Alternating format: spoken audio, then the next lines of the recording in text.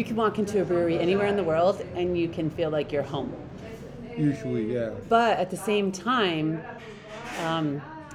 there's like differences here that there should be because you're in a different country and it shouldn't be the same place. Every single brewery is different for sure. Yeah. But do they tend to be like open-minded and friendly? Tend to be, of course. That brewery vibe, you know. Brewery vibe. I think that's kind of universal, I think. Welcome to the Craft Beer Travel and Adventure Podcast with Living a Stout Life. This is where we sit down with creative thinkers, on-the-road adventurers, and craft beer lovers. Your hosts, Ken and April, live, work, and travel in a 24-foot RV in search of inspiring stories around a great beer. A rooster, a monkey, and a rabbit walk into a cerveceria. What country are we in? Colombia. Sí. What brewery is Muy it? bien. What brewery? What brewery? Wait. How would you say that in español? ¿Qué cervecería? Sí? Sierra Blanca Cervecería. Sierra Blanca Cervecería. This is our second brewer that we got to interview for the podcast. And it's Carlos from Sierra Blanca, like you just said. He is a brilliant brewer and I would say an even better human. Yeah. Oh, yeah. I mean, I think most of the people we met down there that we decided to do everybody we decided to do interviews with was fantastic. That's part of why we wanted to interview them. So, but yeah, I mean, I had a fantastic time in Colombia and we met so many wonderful people. Carlos is definitely one of the people that I think embodies that, like, just gracious, cool, genuine spirit that we found in a lot of places in Colombia. But yeah, like you said, he is definitely, out of our experience down there, or my experience, I think that he's one of the best brewers in that area. There's definitely some other good breweries there, but Carlos is right there at the top. And, you know, Julian from Old Brothers right there, like their quality is incredible. And their spirit for the craft beer community down there is what really draws me in, is just they're so passionate about it and trying to build something, you know. And I think we touched on that before in the podcast with Old Brother, with Julian. But yeah, I guess it's just that thing that's just so infectious for me is the whole, I love that like entrepreneurial spirit and that idea of building an identity for their brewing culture there is a big thing that they're doing. Yeah, and that's a lot, actually, what Carlos talks about on this interview, that they're, like you just said, building that identity. But he talks about a lot about using the local ingredients and local fruits and also the historical pieces to all of that, too. Because, you know, beer's been around for a long time, and it's also been around in Colombia for a long time. It's just very different looking, like chicha, for example. He talks a little bit about that because he's brewed things like that. And that's another reason I think I liked Sierra Blanca a lot is, yeah, the community is great. The beer is great, but just his uniqueness and creativity when it comes to brewing the beer. And then it's just spot on. Oh, yeah. The beer is fantastic. Like, this isn't, this is good for Colombia or this is good for Medellin or whatever like that. This is good beer, period. And like you said, Carlos is using local ingredients and he does such a variety of styles. Like sour beers are kind of a big thing in a lot of places in the world, especially the United States right now. And he's embraced that in Medellin. And that, I think, especially allows him to use some of the fruits and vegetables and things that some of the agriculture that's grown in that region. That's what I was going to say, is like the fruit down there. Like if you're in Colombia or, you know, in South America, in that area of Latin American countries, like the fruits are fantastic and they're fresh and they're so different than what you can expect in the United States. So yeah, why would you not brew with them? Yeah. And that was fun for me, trying these fruits. Tomate arbol. That's the one I was hoping you would come up with, because I was like trying to scratch it out of the back of my brain. It's like, dang it, I can't remember the word. Tomate arbol, which roughly translates to like a tree tomato. Tomato, but it's not, well, and you all know if you actually really do your science lessons, tomatoes aren't vegetables in the first place, they're fruits. And this one is actually, I mean, it's more of a fruit. It's got kind of a right. It's a little sweeter. Taste to it still has a tomatoiness to it, I guess you'd say, if that's right. Like we would have here as far as like tomatoes we grow in the garden or on a farm or something. But this one in particular is kind of a fruity, kind of more fruity as far as the flavor goes. Although it's not super sweet like, like an apple or a strawberry or something like that. Speaking of beer, I didn't open my beer yet, and I would really like to drink a beer. Fine. Interrupt the whole podcast for your beer. Ready? That is pretty important. So it's a break for anyone if they really forgot to grab a beer before they started listening. Yeah, go grab a beer. Even if you're on a treadmill or something and you're listening, go get a beer. You might not want to grab a beer on the treadmill. Well, you can. Okay. You're your own person. I'm not going to tell you no or yes, but that's... I'm waiting. I'm just saying I just pull myself... I'm just saying I waive all my responsibilities if you decide to do that. To stop talking so I can open the beer. Open your damn beer. Oh! Whoa. That was messy. That's good, though. We are in Montana, so this is like proper. We're in Montana. As we record the intro. As we're recording this right now, the intro. So it's proper that I'm drinking a Kettle House Hellgate Honey Hefeweizen. Triple H. Triple H. And not the wrestler. Okay, back to the podcast. Jeez Louise. I already had my beer, so... Yeah, he already opened it. Anyhow, back to the podcast. So we're going to be talking to, Carlos, Sierra Blanca. We were actually lucky enough to be invited to kind of like his production space and more of an intimate, invitation-only mini Right, they have a little event space kind of tap room because it's just not in the area where you can have your tap room because it's kind of an interesting area because not because you shouldn't have. I'm sorry, I don't want to make it sound like it's not a good place to be. It's a great place to have a tap room. No, it's a fine place to be, but it's kind of the way the business is set up. It's in a business and residential kind of mixed area that I think it just probably kind of would mess with the neighborhood, with the neighbors a little bit if you had a full-on tap room where people could just come and go all day long whenever they want. Carlos did say he was trying to be respectful of his neighbors there, so he only has a few people over every once in a while to this tap room. In this tap room, the little private invite-only kind of event space is also his brewery. And what was I going to say? It's in Envigado, which is kind of like a suburb of Medellin. Yeah. Beautiful area though. So if you are in Medellin ever, just get down to Envigado because there's other restaurants and other little beer bars. And what was the one beer bar? I cannot remember the name of that beer bar. It was really Magia Negro, like black magic. Ah, yes. Magia so I think Negro. If I said that right, it's Magia Negro. So.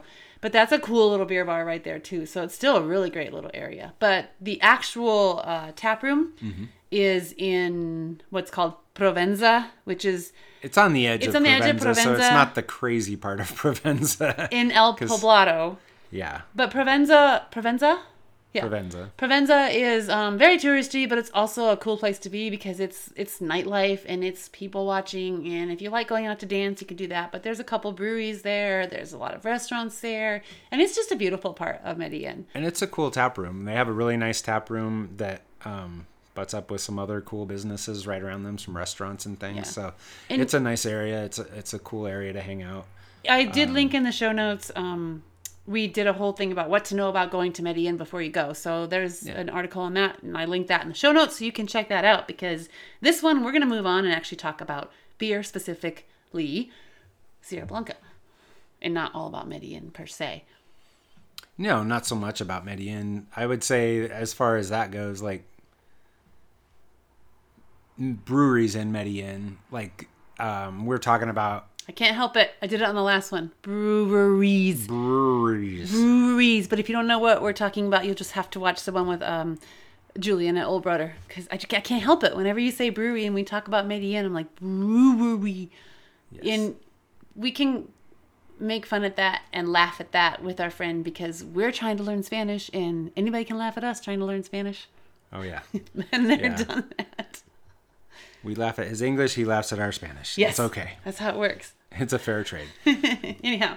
But I think we probably mentioned this when we were on the Old Brother podcast, is that a lot of breweries down there don't have their production and their tap room in the same space very often, especially the smaller ones, which most of them are smaller.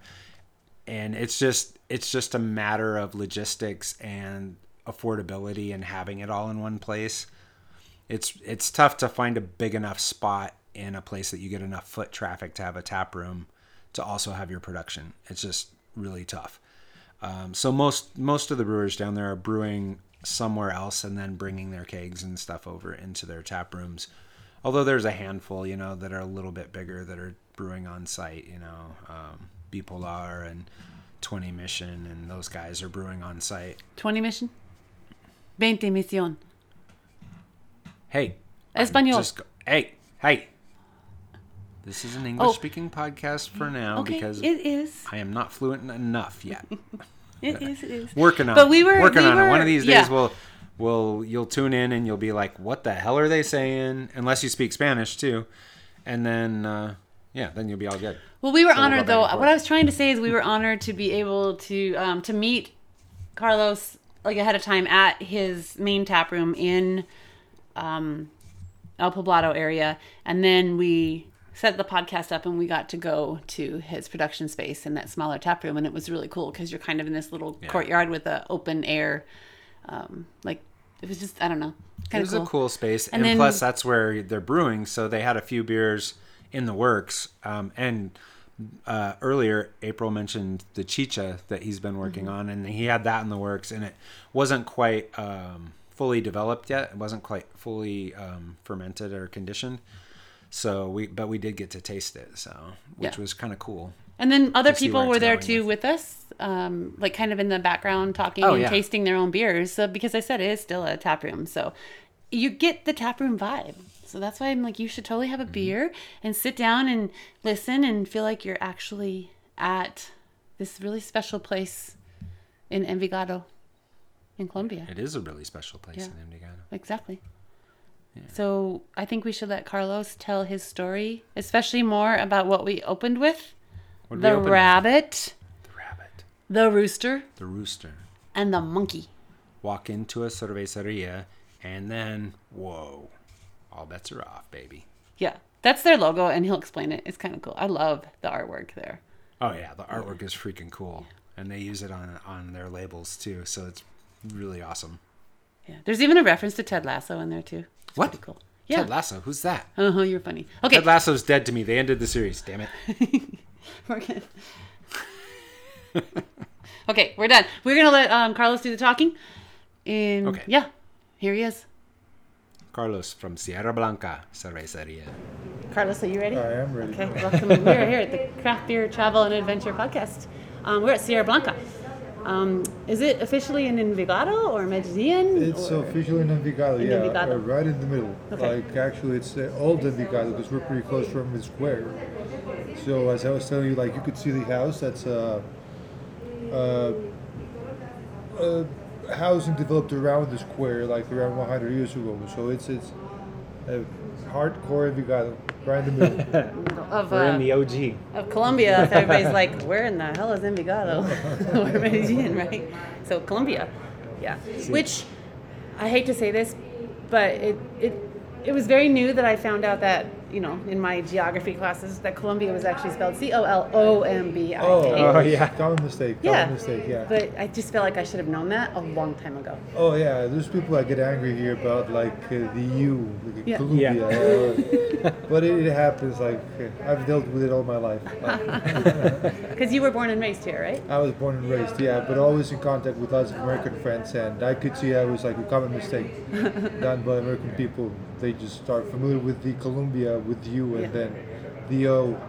Many times misspelled it. Yeah. Well, we had enough of our own problems trying to spell and learn all the 50 states and capitals and all that, and where all those are located. So yeah, I think the Colombia with an O probably took a back seat.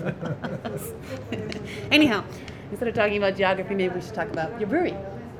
Sure. So yeah. I like to start it out by saying, like, so we're here with you, Carlos, but why, like, maybe you should tell us why we think you're so cool. I have no clue, but like we stumbled upon at the bar, like so we're a small brewery. We're pumping out about like 20 barrels a month, and we have 2 bars, and one of them was when I met you guys. Bar's been open for the last year and a half, and we have 12 lines and trying to pump out the best beer possible. And then I met you guys, and initially I thought that you were like in the wrong place because I saw you chatting and thought, oh, these guys are going to the restaurant, but they sat at the bar. But then I spoke with you and like you're all about beer, so that was pretty cool. I Yeah. misread your body language. Yeah, please don't kick us out of the brewery. Never ever. Oh, no. I never kicked anyone out of the brewery. That's one of the reasons why we actually love breweries everywhere we go.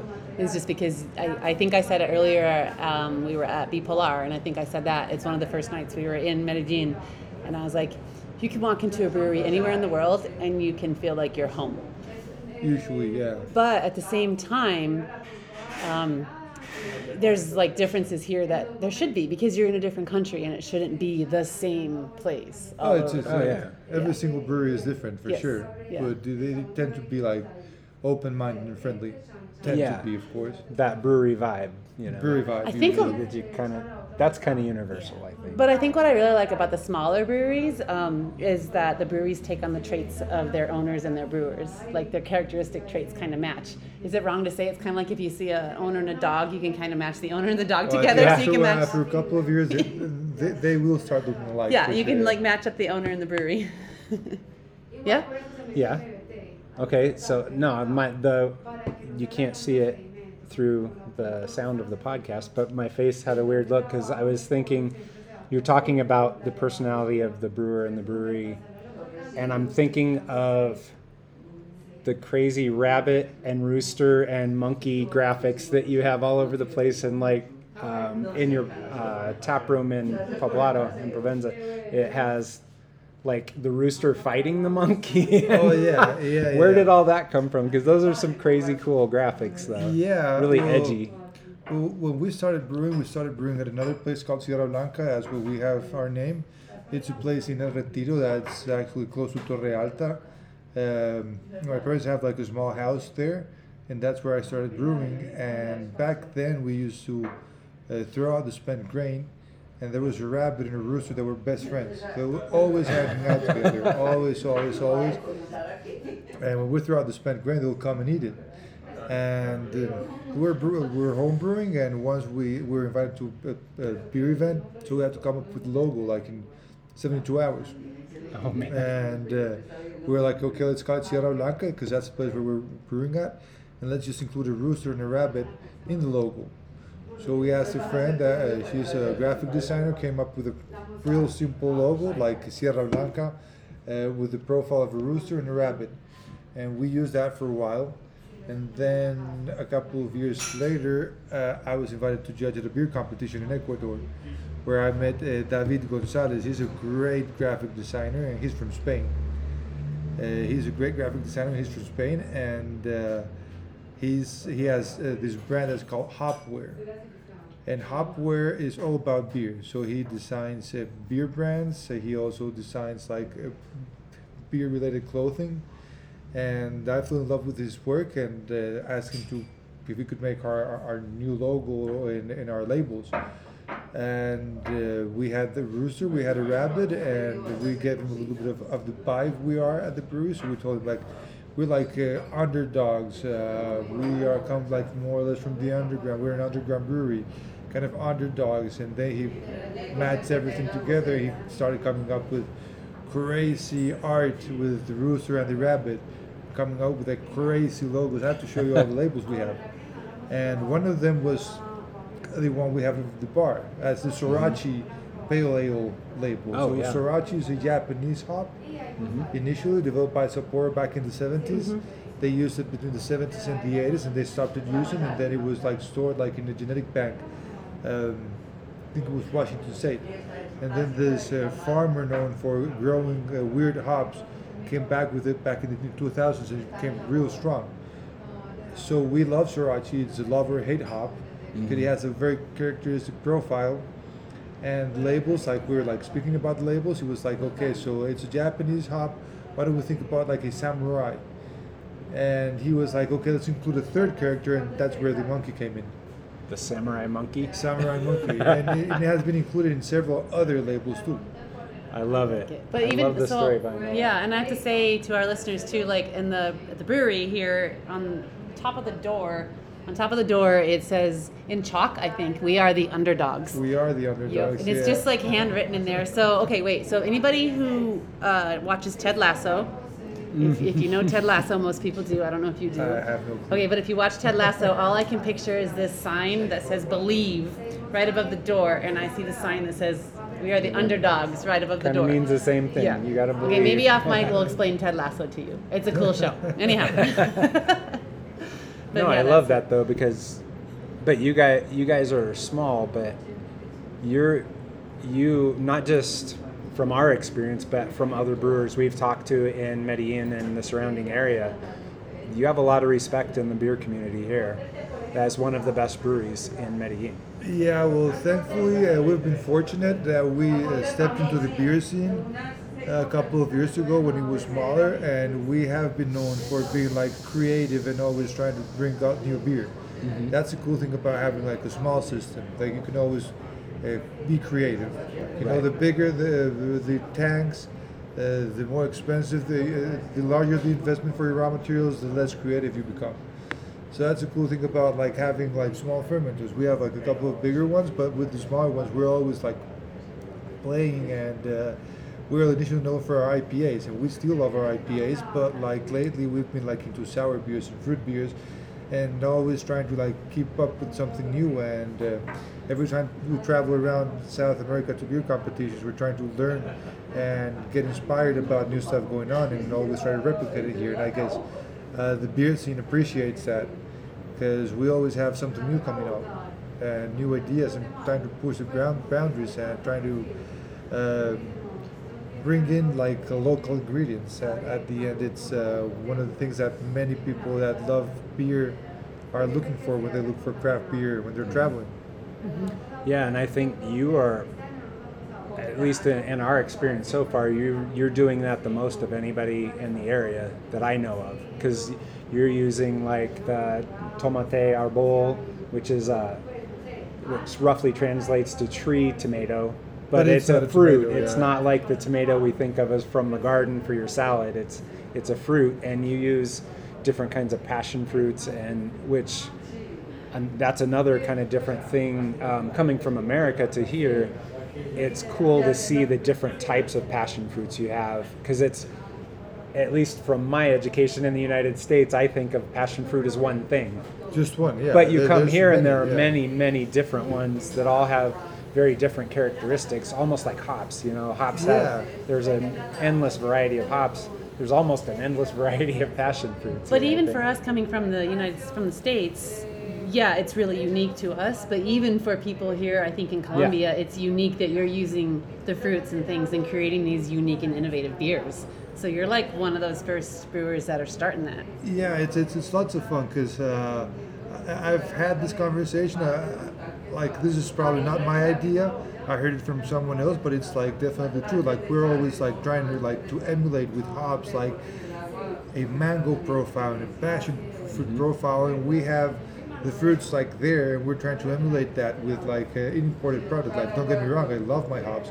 It's a different profile that you get from fruits, but we have fruits readily available. So that's an easy ingredient that we can use, and that I do believe that's going to be the future of Latin American craft beer. Lots of fruit beers coming along. We will always love our IPAs. We will always try to emulate like hazy IPAs, New England IPAs, but there's also fruits that are going to become a strong part of the craft beer scene. They already are, but they will grow for sure. Yeah, and that's what I was just saying like earlier, how like you have the American style or whatever. We're not top notch in anything as much as we like to think that we are. But like you have that style that you like of breweries, but then each place has their own unique individuality, and that's what we should have. When you go to Medellin, Colombia, and you should have that style. If you go to Mazatlan, there should be like a kind of a distinct thing from Mexico. If you're going to somewhere in Europe or Germany, you should have all those things. It shouldn't be the same repetition of everywhere. That's what's really great. It is. For example, a couple of months ago, we were in Copa Tayrona. It's a beer competition, and we had chicha, chicha beer, that has. It was brewed with like no hops. It's different from the one we tried earlier. Okay. No hops. We had orange leaves, dried orange, coriander seeds, and canola added to the beer. And beer did pretty well in the competition. And there was a German friend there. He's also a beer judge. And at the end, he was like fascinated with the beer. He was telling me like, I didn't come over here to try like a perfect replication of German Pils. Mm-hmm. I wanted like something different, like a Tibor, like a big shout to Tibor, like if he ever hears this. He was looking for that. He was not looking for a perfect German replication or a perfect American IPA. He was looking for something different, something local. And I'm not going to be like only local or only like trying to copy European or American styles. I love them both, but it's also fun. Like when you walk into a tap room, a local tap room, you can find like classic beers that you could go directly for, like a Kolsch or a cream ale. But it's also fun to see like a weird fruit that you've never heard of in a beer as one of the selections you have in the tap room. Well, and that's what makes beer fun too, though, is like using those things. Like you have all these fruits readily available here that you can easily add into the beer that it would be very costly, say, in Germany or the United States or somewhere else to bring that fruit and put it in the beer.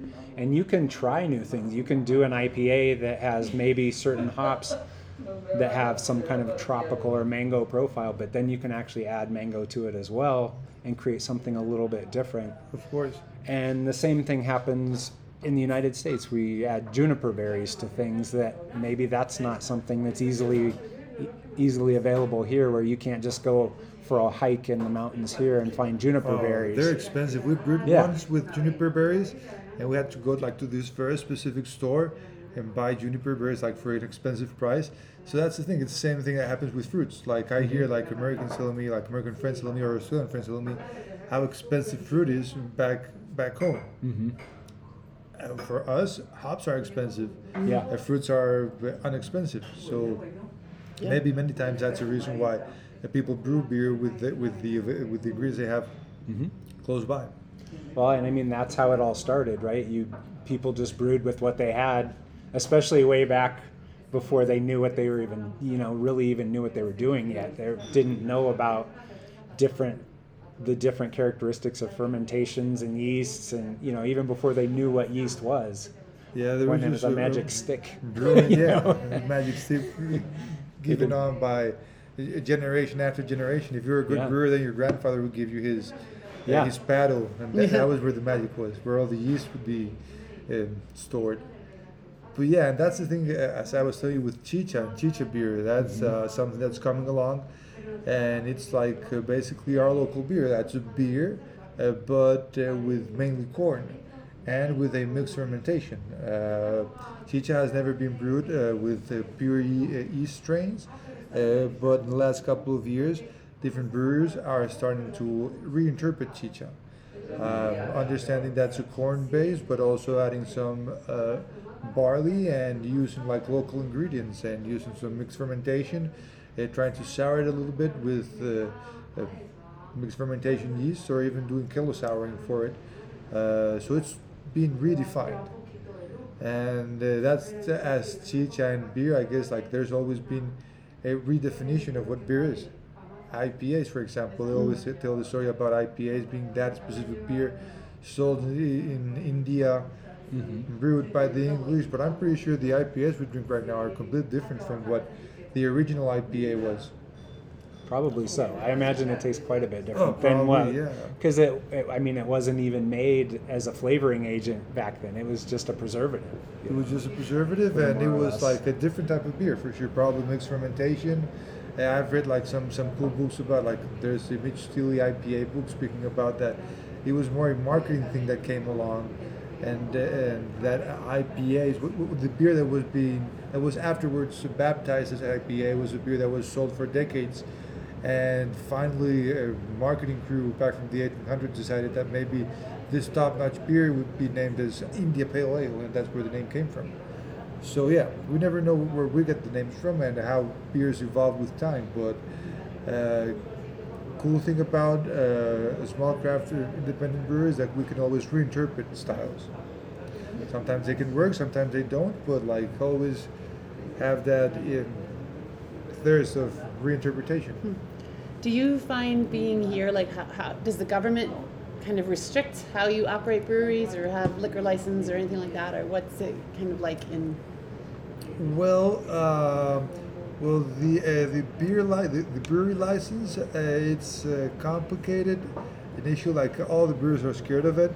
After you get involved into it, it's not as complicated. There's laws, yes, and there's lots of like people brewing still without a license, and I guess the authorities are kind of being friendly with the situation and waiting for the market to grow a bit more, and then they can really tax the market. So they're just like kind of understanding how the beer scene has been growing. So many of the beers don't have a license, but that's slowly changing. Do you see that being like a good thing, because then you'll have more breweries that are opening up and it just expands the craft beer market here, or is that gonna squash it a little bit? I think that's small. Like, it's going to grow. Everything's going to grow. The brewers and the professionalization of the authorities going after the breweries, because what happens here is many people homebrew, but Paisas, they're like entrepreneurial, so they're always like, I don't homebrew, I have a brewery. So the first thing they do is that they brew a couple of batches. They have a friend that makes great logos, so they come up with a label, and they're still in their beer. And many times it's contaminated beer and all, but that has been improving. That was even worse 5 years ago. Okay. So there's like different tiers of the market, but there's definitely lots of people going out and selling their home brew, and I think that will be controlled like in the future, but it's not as controlled yet. Okay. For outsiders coming in trying to find breweries, that's going to be a good thing for us, because let me tell you, on like Google Maps and Apple Maps, like, it's so different. I mean, obviously it should be. It's a different country, so it's different trying to find the breweries and trying to find the tap rooms, because there are a lot of breweries listed, but it turns out they're like in a house. And They're home brewers. Yeah. They're home brewers, but they have a brand. Yeah. That's good and bad at the same time, because lots of people eager to sell their beer, but maybe not properly educated, and selling out contaminated beer that won't get you sick, but still like spoiled beer that doesn't taste good. Right. And that can also affect the market, because someone that doesn't know about craft beer will just try that, and they won't be like, oh, this is a contaminated beer with a very strong diacetyl and phenols.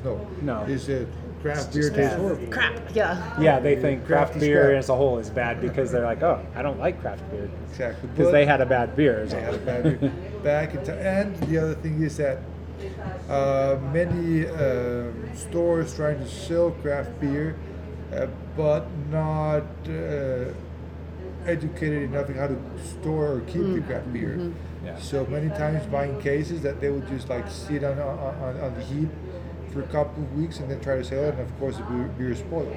Right. So I guess it's just like growing pains of the market, and then we have like to swim our way through those and learning where's the best places where we can sell beer at, and even better if we could sell it directly, that's even better, because then we do know that we're protecting the product till the end. Mm-hmm.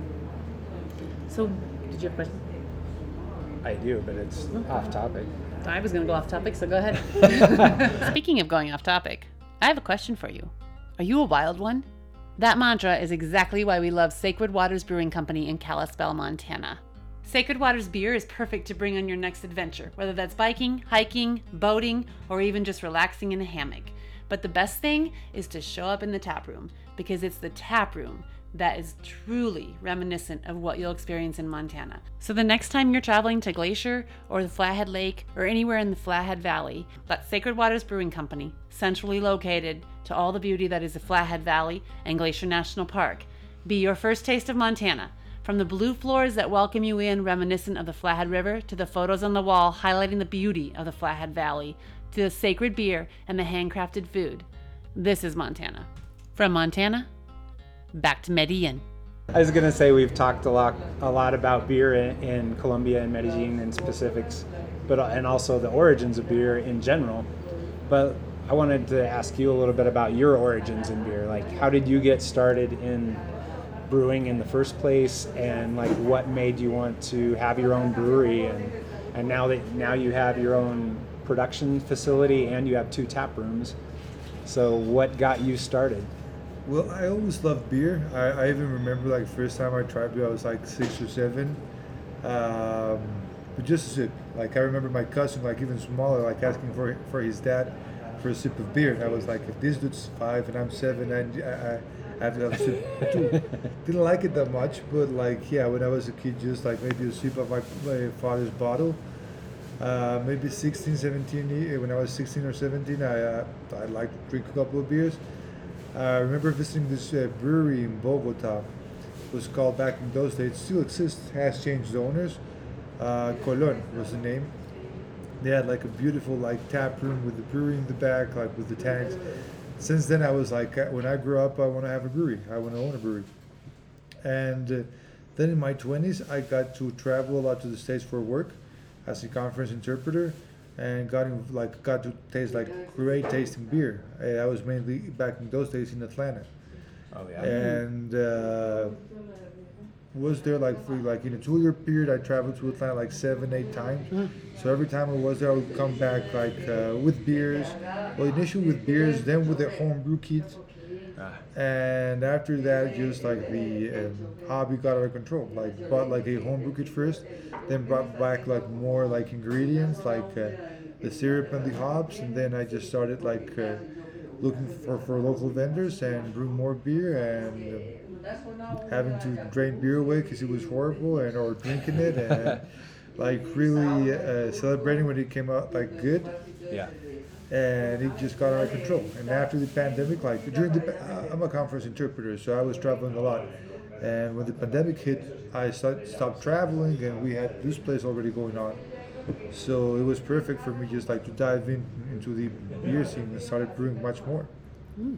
So do you think, is that when you feel like you kind of dialed in your process of becoming a better brewer? Or well, I think it was actually before that, because I took a course like 6-7 years ago at CBIL. That's like a renowned institute in the States, in Chicago. I took an online course for 3 months.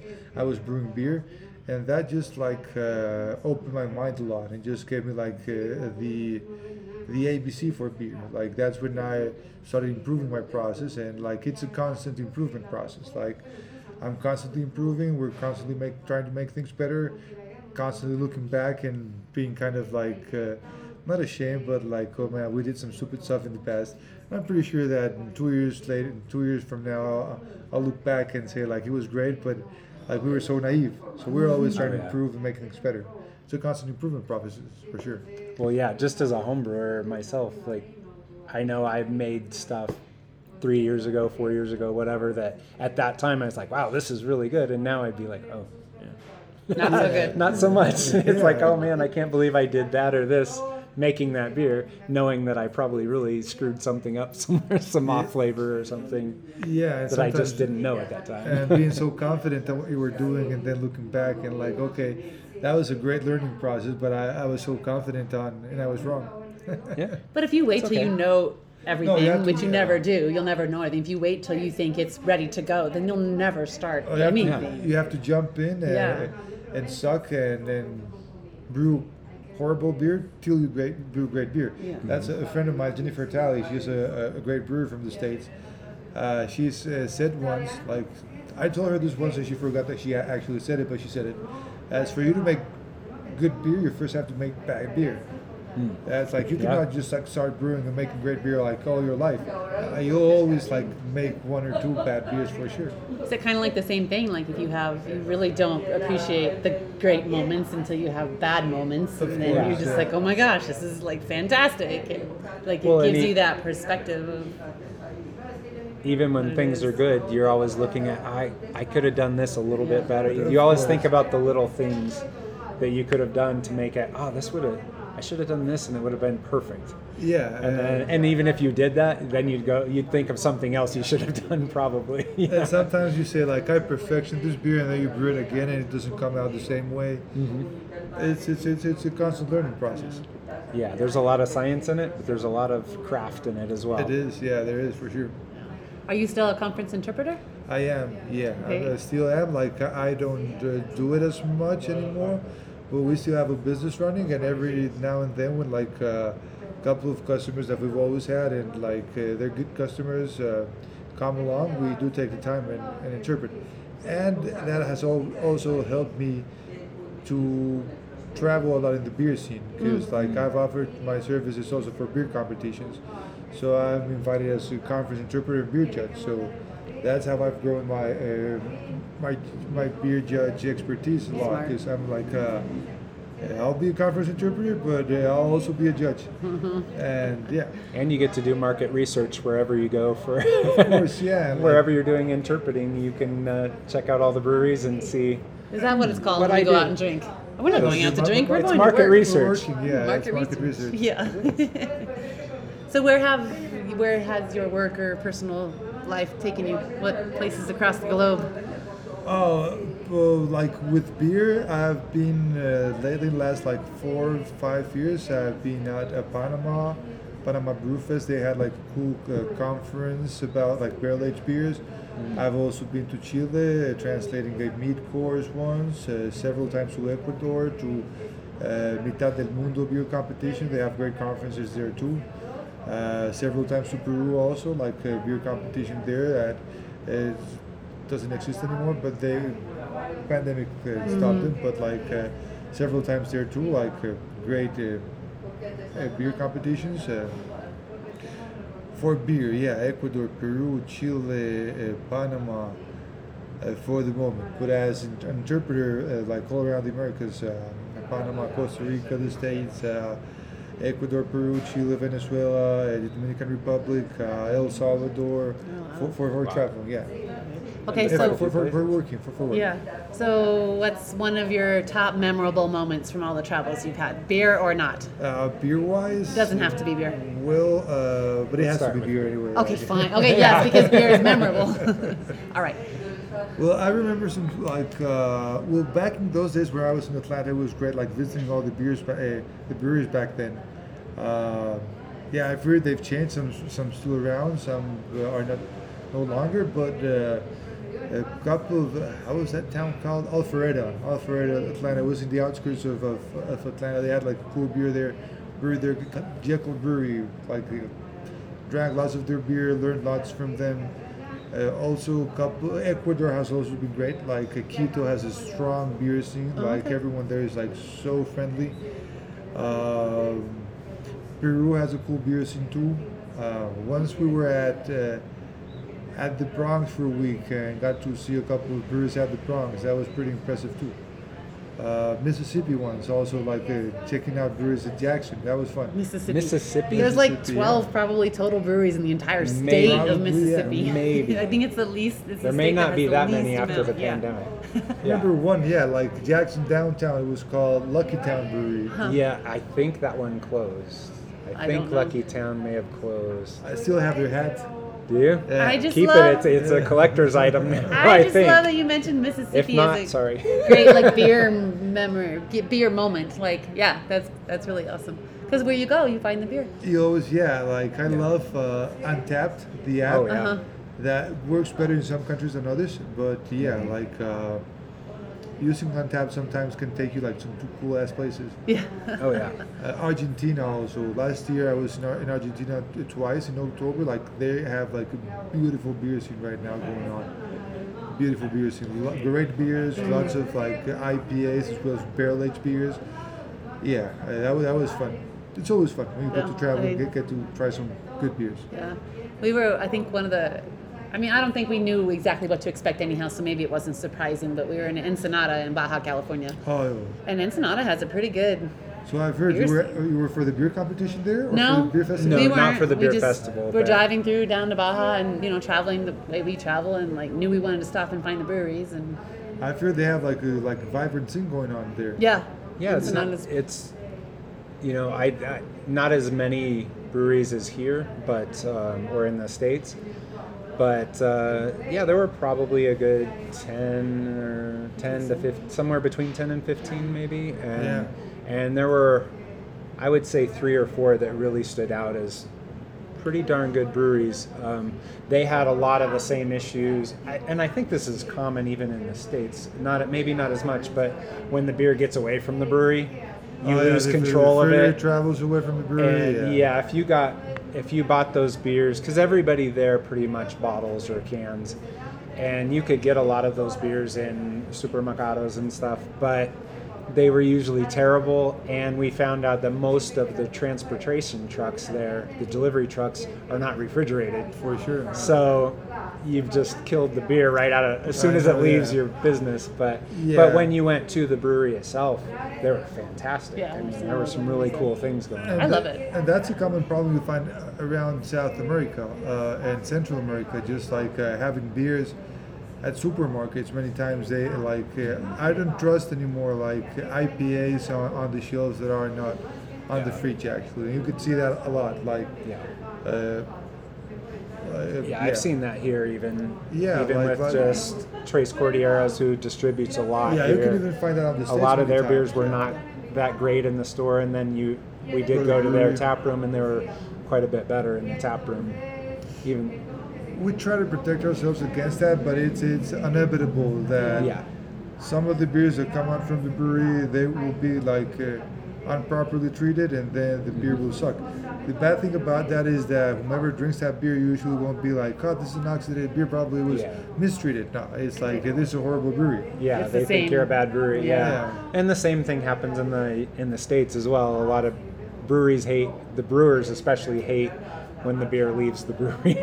Well, then it stinks because you because, don't know what's going to happen. You like- don't even You like never you know. said before. When Yeah. it gets to the store, it may sit on a dock somewhere Forever. for whoever knows how long, then you- and out in the sun. And you have different Then they try country to sell laws it. here, like that, but in the States too, it's so big, you have different laws via state. So sometimes you can self-distribute your beer to other places, but if you're in another state, you can't self-distribute, so you have to rely on a distributor to do it. And so it's just, everything is so different, and you don't always have that control that you want and need. And you always want to sell more because you want the business to thrive. But sometimes we try to be careful with that because once and again we've found people that buy our beer that they're don't treat it properly, and then we try not to sell to those people anymore. But new customers come in, and then you have to trust, and then you figure out that they're not treating the beer properly, and then it's you have to be always learning from the customers you're selling your beer to, and trying to educate them, or just simply don't sell to them because they'll just sell spoiled beer. Yeah, that's well, true. and you've kind of, I assume, maybe combated that a little bit by having your own tap room. You a couple of tap rooms, not just one or something as your calling card. Yeah, and we always prefer if we can sell kegs, of course.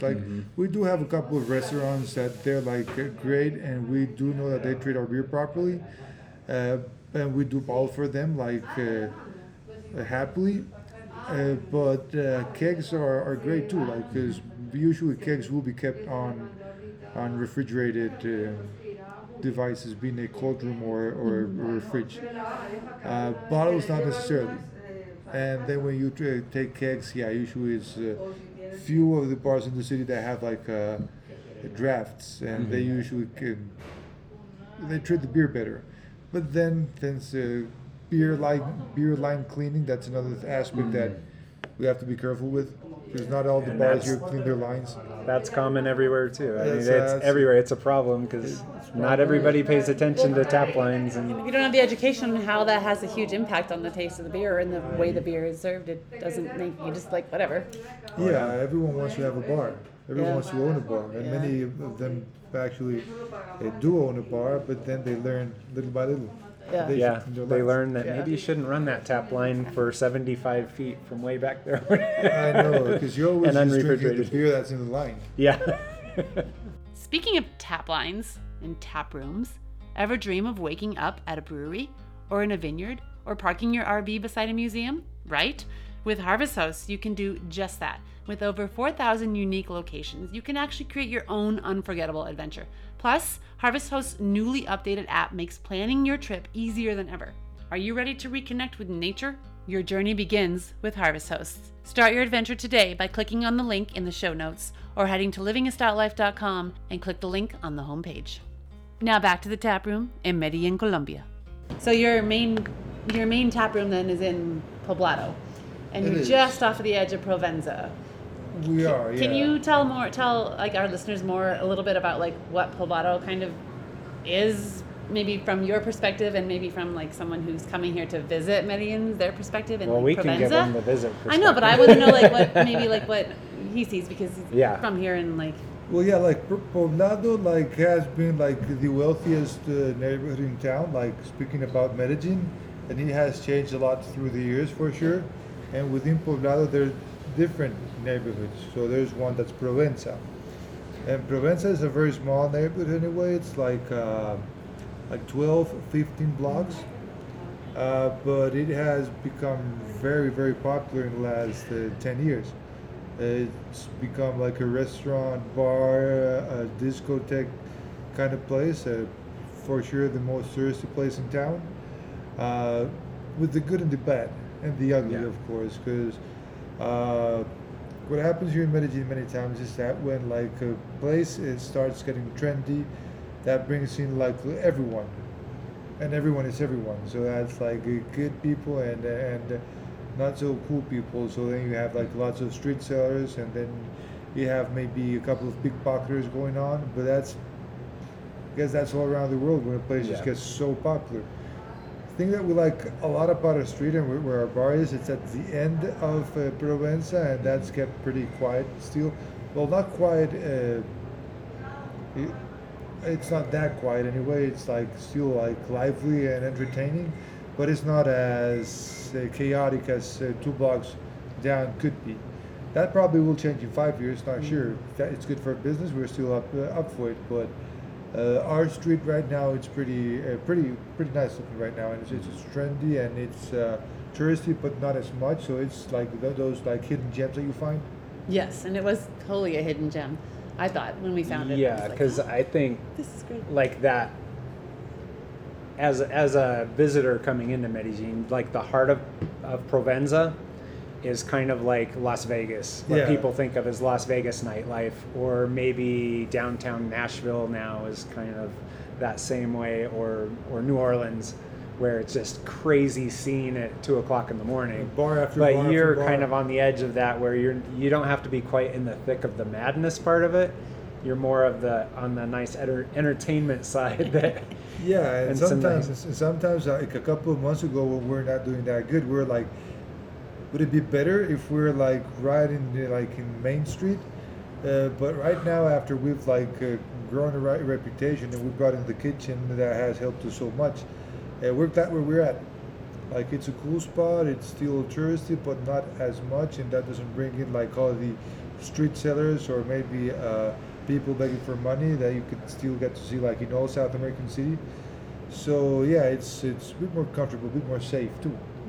Yeah, and you're not getting the tourists that are like here to hardcore party, because that is part of the scene, like in Provenza especially. Is like Inevitably, yeah. And that, you know, just like most places, there's that party scene, and you're kind of somewhere in between where it's not, people aren't going to your place looking to get hammered and like maybe pick up a date or something. You know, you're maybe taking a date there, but you're not like us. But yeah. It's a different thing. Like most breweries. Do you find that you have what's your customer base like? Is it more tourists or more like digital nomads? Because everybody is starting to know Medellin is a digital nomad, or is it more like locals? We have of them three. Like we do have locals, but like every now and then the bar is just only packed like with expats.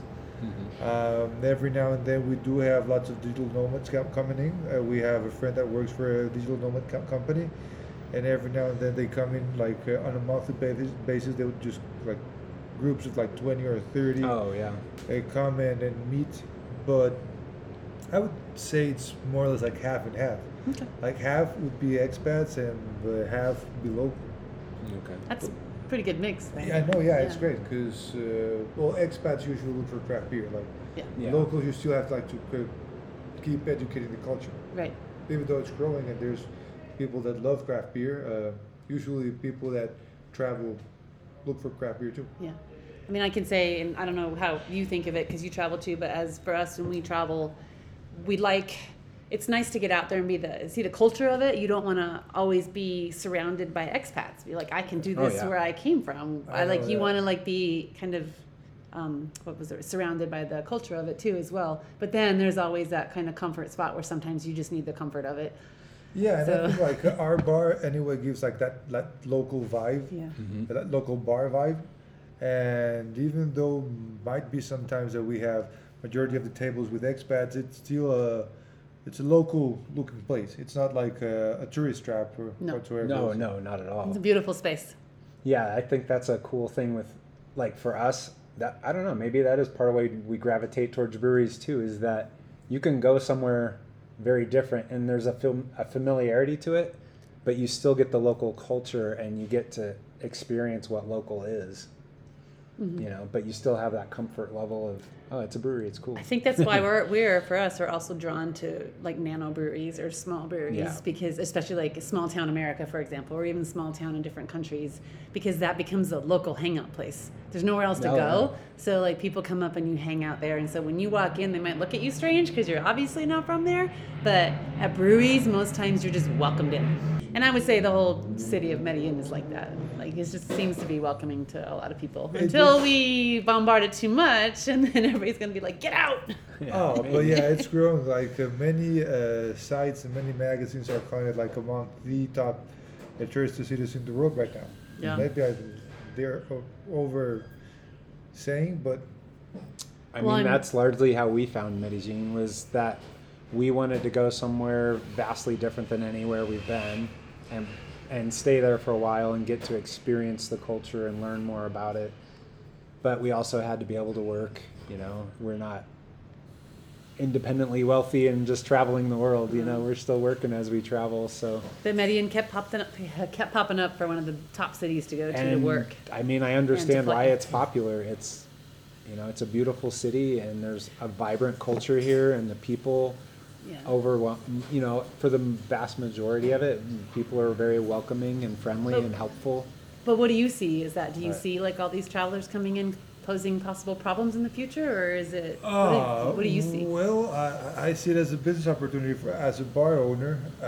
Probably that might inevitably it will change things, but for the good and bad. But I think it's it's good for the city. Like at the end. Like after adding and subtracting, I think it's positive for the city. Yeah. Obviously, it has. There's scumbag backpackers anyway, or travelers coming along, but majority of them are good. They want to help the economy. They want to have a nice time. They do help businesses, so it's good. There's an argument going on now about like Lisbon, for example, is another one of the cities that's a top expat, like not really expat, but digital nomad place, and people are coming in, and the main, I don't know what the governmental level is, but they're talking about like taking back there's like a year-long digital nomad visa I think you can get, and they're talking about getting rid of it because they have too many people coming in and it's making all the prices go up. But then you have all the entrepreneurs and the business owners who are like, no, if you get rid of this, then you're gonna lose money, first of all, because you have to pay for that visa. So the government's gonna lose money, and then you're gonna lose people coming in, and then everything that we've been trying to build for like tourists and attracting For people decades, yeah. is going to be gone. It's So hard. like there's this whole clash of that going on now in Lisbon. It's like all over the place with digital nomad news and stuff. Yeah. It's hard to strike a balance, because like here in Medellin, it's a city and an area that's like just within the last 2 to 3 decades has really transformed itself from a place that wasn't all that wasn't really a Sought after? desirable, Well, yeah, as a world traveler. 30 years ago, this wasn't a place you would come. Yeah, it had a horrible fame, but that has changed the last couple of decades for sure. Yeah. And that's because the people here have worked really hard to make it a place that does welcome people too. But that's, it's hard to find that balance to where how do you get too many people here, but you need the people from outside to help build your economy up too. And inevitably, certain areas will be just turning into tourist areas, like Provenza. Like Yeah. not many locals living in Provenza anymore. Right. Yeah, why would you? Yeah. Yeah. Many of those places have turned into Airbnbs. And you're priced out when that happens. And the sometimes. price changes, of course. So if you still own the house, sometimes it's better just to move out and just rent it as an Airbnb, and Yeah. then you have like a better income there. Yeah. It's It's gentrification. It happens so everywhere. Yeah, it does.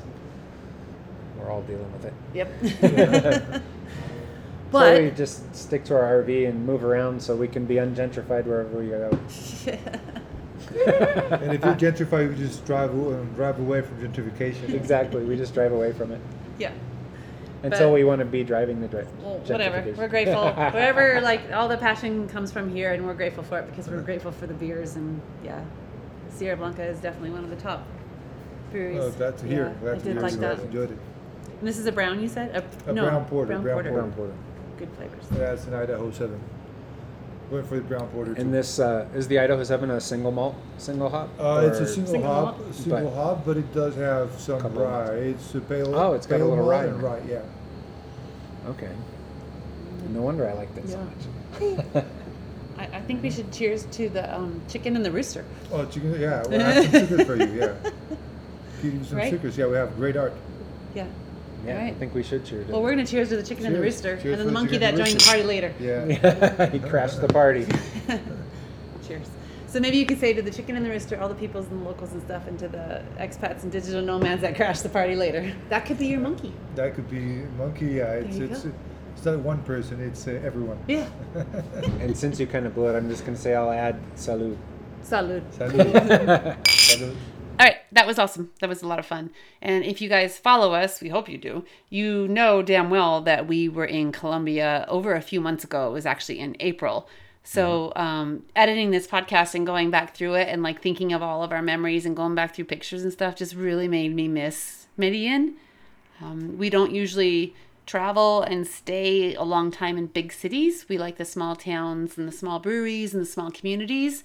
But when I was editing this and listening to Carlos more, I just realized and remembered how much fun we had there and how many great people were there. So I think it's just kind of a message to people. Don't discredit something that you might think you don't want to do because, you've learned you don't like it or something like that. Whether it's cities or small towns or someone you may or may not know, or just don't judge something kind of thing, I guess. That's a deep lesson, but it's just making me think about how much fun it was there and how much we still didn't see. Oh yeah, I mean, we were there for a whole month, but we were only there for a month. Yeah. It's hard to see everything because it is such a large area, and we bugged out for a few days to go to Salento and check out the coffee region up there, which was really awesome. But like you said, generally speaking, I'm not a huge fan of staying in a city for very long anymore. I like to visit things, I grew up in Denver for the most part, most of my life, and I loved Denver, and I still love Denver. It's just growing to a point that it's not comfortable for me anymore. But even so, just like most cities that get to be 100,000 or more people, not to mention maybe millions of people, is just too much for me anymore. There's just, I don't know. I think most of it is just the stress level and everything that comes with all of that all that comes with a big city. Maybe that's why Medellin wasn't so bad to us either, because we weren't driving. That's true. There's We a didn't lot of really have traffic, to drive anywhere. We had no vehicle. We didn't drive. We either walked, which we did quite a bit, and we caught some taxis here and there. And the metro? And yeah, we did use their metro system and their gondolas, and gondolas part of the metro system. Yeah. That's freaking insanely cool. It is. But yeah, I don't know. I mean, I really liked it, and it didn't feel as big as it was to me.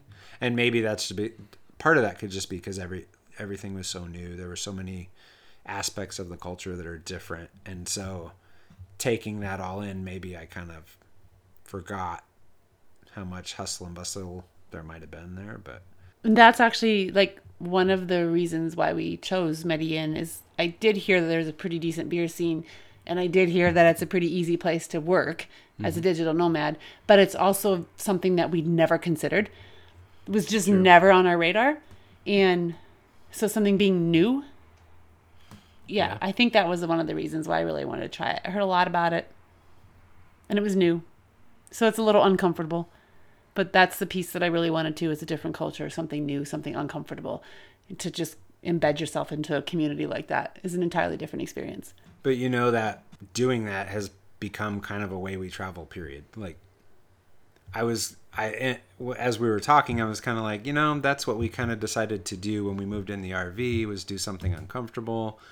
And the way we travel in the RV, we just try to find new, different things and try to these experiences that take us out of our comfort zone sometimes. And you find these cool people, cool experiences that happen. But as I think about it, we actually have done that for a long time as we traveled, because even when we traveled to other countries before we lived in the RV, or even maybe around the United States, we always wanted to kind of immerse ourselves in the culture of the area we went to, not just go see the touristy thing. Right. I mean, there are some things you have to see. Like when you're in Rome, you have to go to the Colosseum. Come on. But, yeah, absolutely. And I'm not trying to put people down that do that. If that's what you like to do, that's what you like to do. Nothing wrong with that. It's just that we usually prioritize meeting people and having these kind of experiences with new people and people in different areas that we travel to, over seeing the biggest ball of twine in the world or this building or that museum even, and things like that. There's a lot that comes with those. You get to learn a lot of things about a place's history and culture through museums and things like that. But I like to learn more from the people, I guess, that we meet. Which has helped, actually. Me, I'm the one, when we go somewhere new, I'm kind of not this way anymore, but I still think like that sometimes. When we go somewhere new, I'm like, oh, look where we are on the map. Like, we could go here, and we can go here, and we can go here, and we can go here. But then I learned... She's still that way. Yeah, well, I learned that I can kind of slow down a little bit. And so when you do slow down, that's when you actually get the experiences of meeting the people there who have lived there, or, who can tell you more and show you more, and you actually feel like you're a part of the community, even if it's just for a couple days. Mm-hmm. Like, I know one of your favorite memories, and mine too, is when we were hanging out in some small little village in Ireland? Ardmore? I think it was Ardmore. I think the name was Ardmore, yes. But we were just hanging out, and it was just a small little village. There wasn't a whole lot going on, and there was a football game going on. And we went to this little pub, and it turns out it was Ireland versus Italy, I believe. Yeah. So Ireland wasn't supposed to win. This was the national teams playing in a big, basically like the big, almost like an Olympic Games for Europe. Basically. But the whole point of that, like talking that the football game was going on, is just because you have people there who are living there in this small little community, and they're dedicated to watching the game, their home team. Mm-hmm. And then we're talking, like we usually do, sitting at the bar, talking to the bartender or beer tender at this pub. And he's a 5th generation owner of this pub. Yeah. And then Ireland ended up upsetting Italy too. So, and we were there at that moment. And if we had, didn't slow down, because I was all gung-ho about, let's go somewhere else. But we stayed there a couple more nights. So it was just like, if you actually take the time to slow down, you get to embed yourself a little bit more. And then, I don't know. That's not to say that we didn't do the Guinness tour and at got our St. little James Gate in Dublin certificate. and did our certificate on how to pour a Guinness. So, and honestly, that's a pretty touristy experience now. But it was fun, especially being beer geeks that we are. That was still fun. It's just that, yeah. But as much as we enjoy that, we also loved that experience at that pub in Ardmore. It was like really incredible. You can't see me, but my arms are up because I have something. Josh, our friend here in Big Fork, he said something that was really enlightening to me. And you guys have all heard the term FOMO. So if you make one wrong decision, you're going to miss out. And it's fear of missing out, right? So Josh said it's JOMO. The joy of missing out. So if you're going to do something that's going to miss out on something else, but that one thing that you're actually doing is going to bring you joy. So you're just going to have to find the joy of missing out because there's so many things to do in this world. And so staying in one spot longer, like we did in Medellin, was maybe we missed out on some other things like going to Barranquilla or other places in the coastal communities the coastal regions of Colombia that people talk a lot about. We didn't go there, or Bogota, right? But I like the JOMO, the joy of missing out. So we had our own joy, and we did miss out. It just means we have to come back. Well, and I think that's something we've focused on. Even in our travels in the RV now, a lot more, I think we've focused on, but if we do this, we're going to miss out on this. And it's like, you know what? We can't do everything. So let's focus on what we want to do right now and fully enjoy that. Yes. And not worry about, we missed the other thing over there. So big deal. That's kind of what I want to say and transition into. We're super excited because Camp Carpe Diem is coming up here in a couple of weeks. And I want to say, if you don't have your tickets yet, you could still get them. But more than likely, you're probably not because it's in Montana and it's far away and it's just a couple weeks. But I want to say, don't have this fear of missing out. Have the joy of what you're doing wherever you're going to be. September 28th, because you're going to be doing something else cool.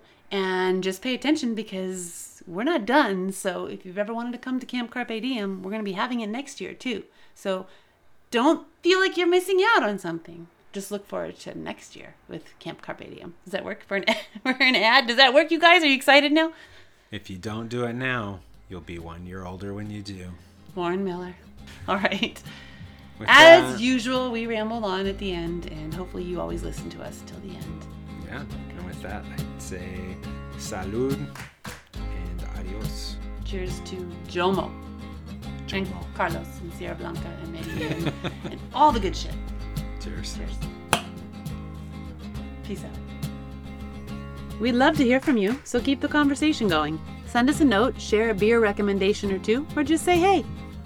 This Stout Conversation has been brought to you by livingastoutlife.com, where you can find community and resources for all your craft beer travel and adventure lifestyle needs.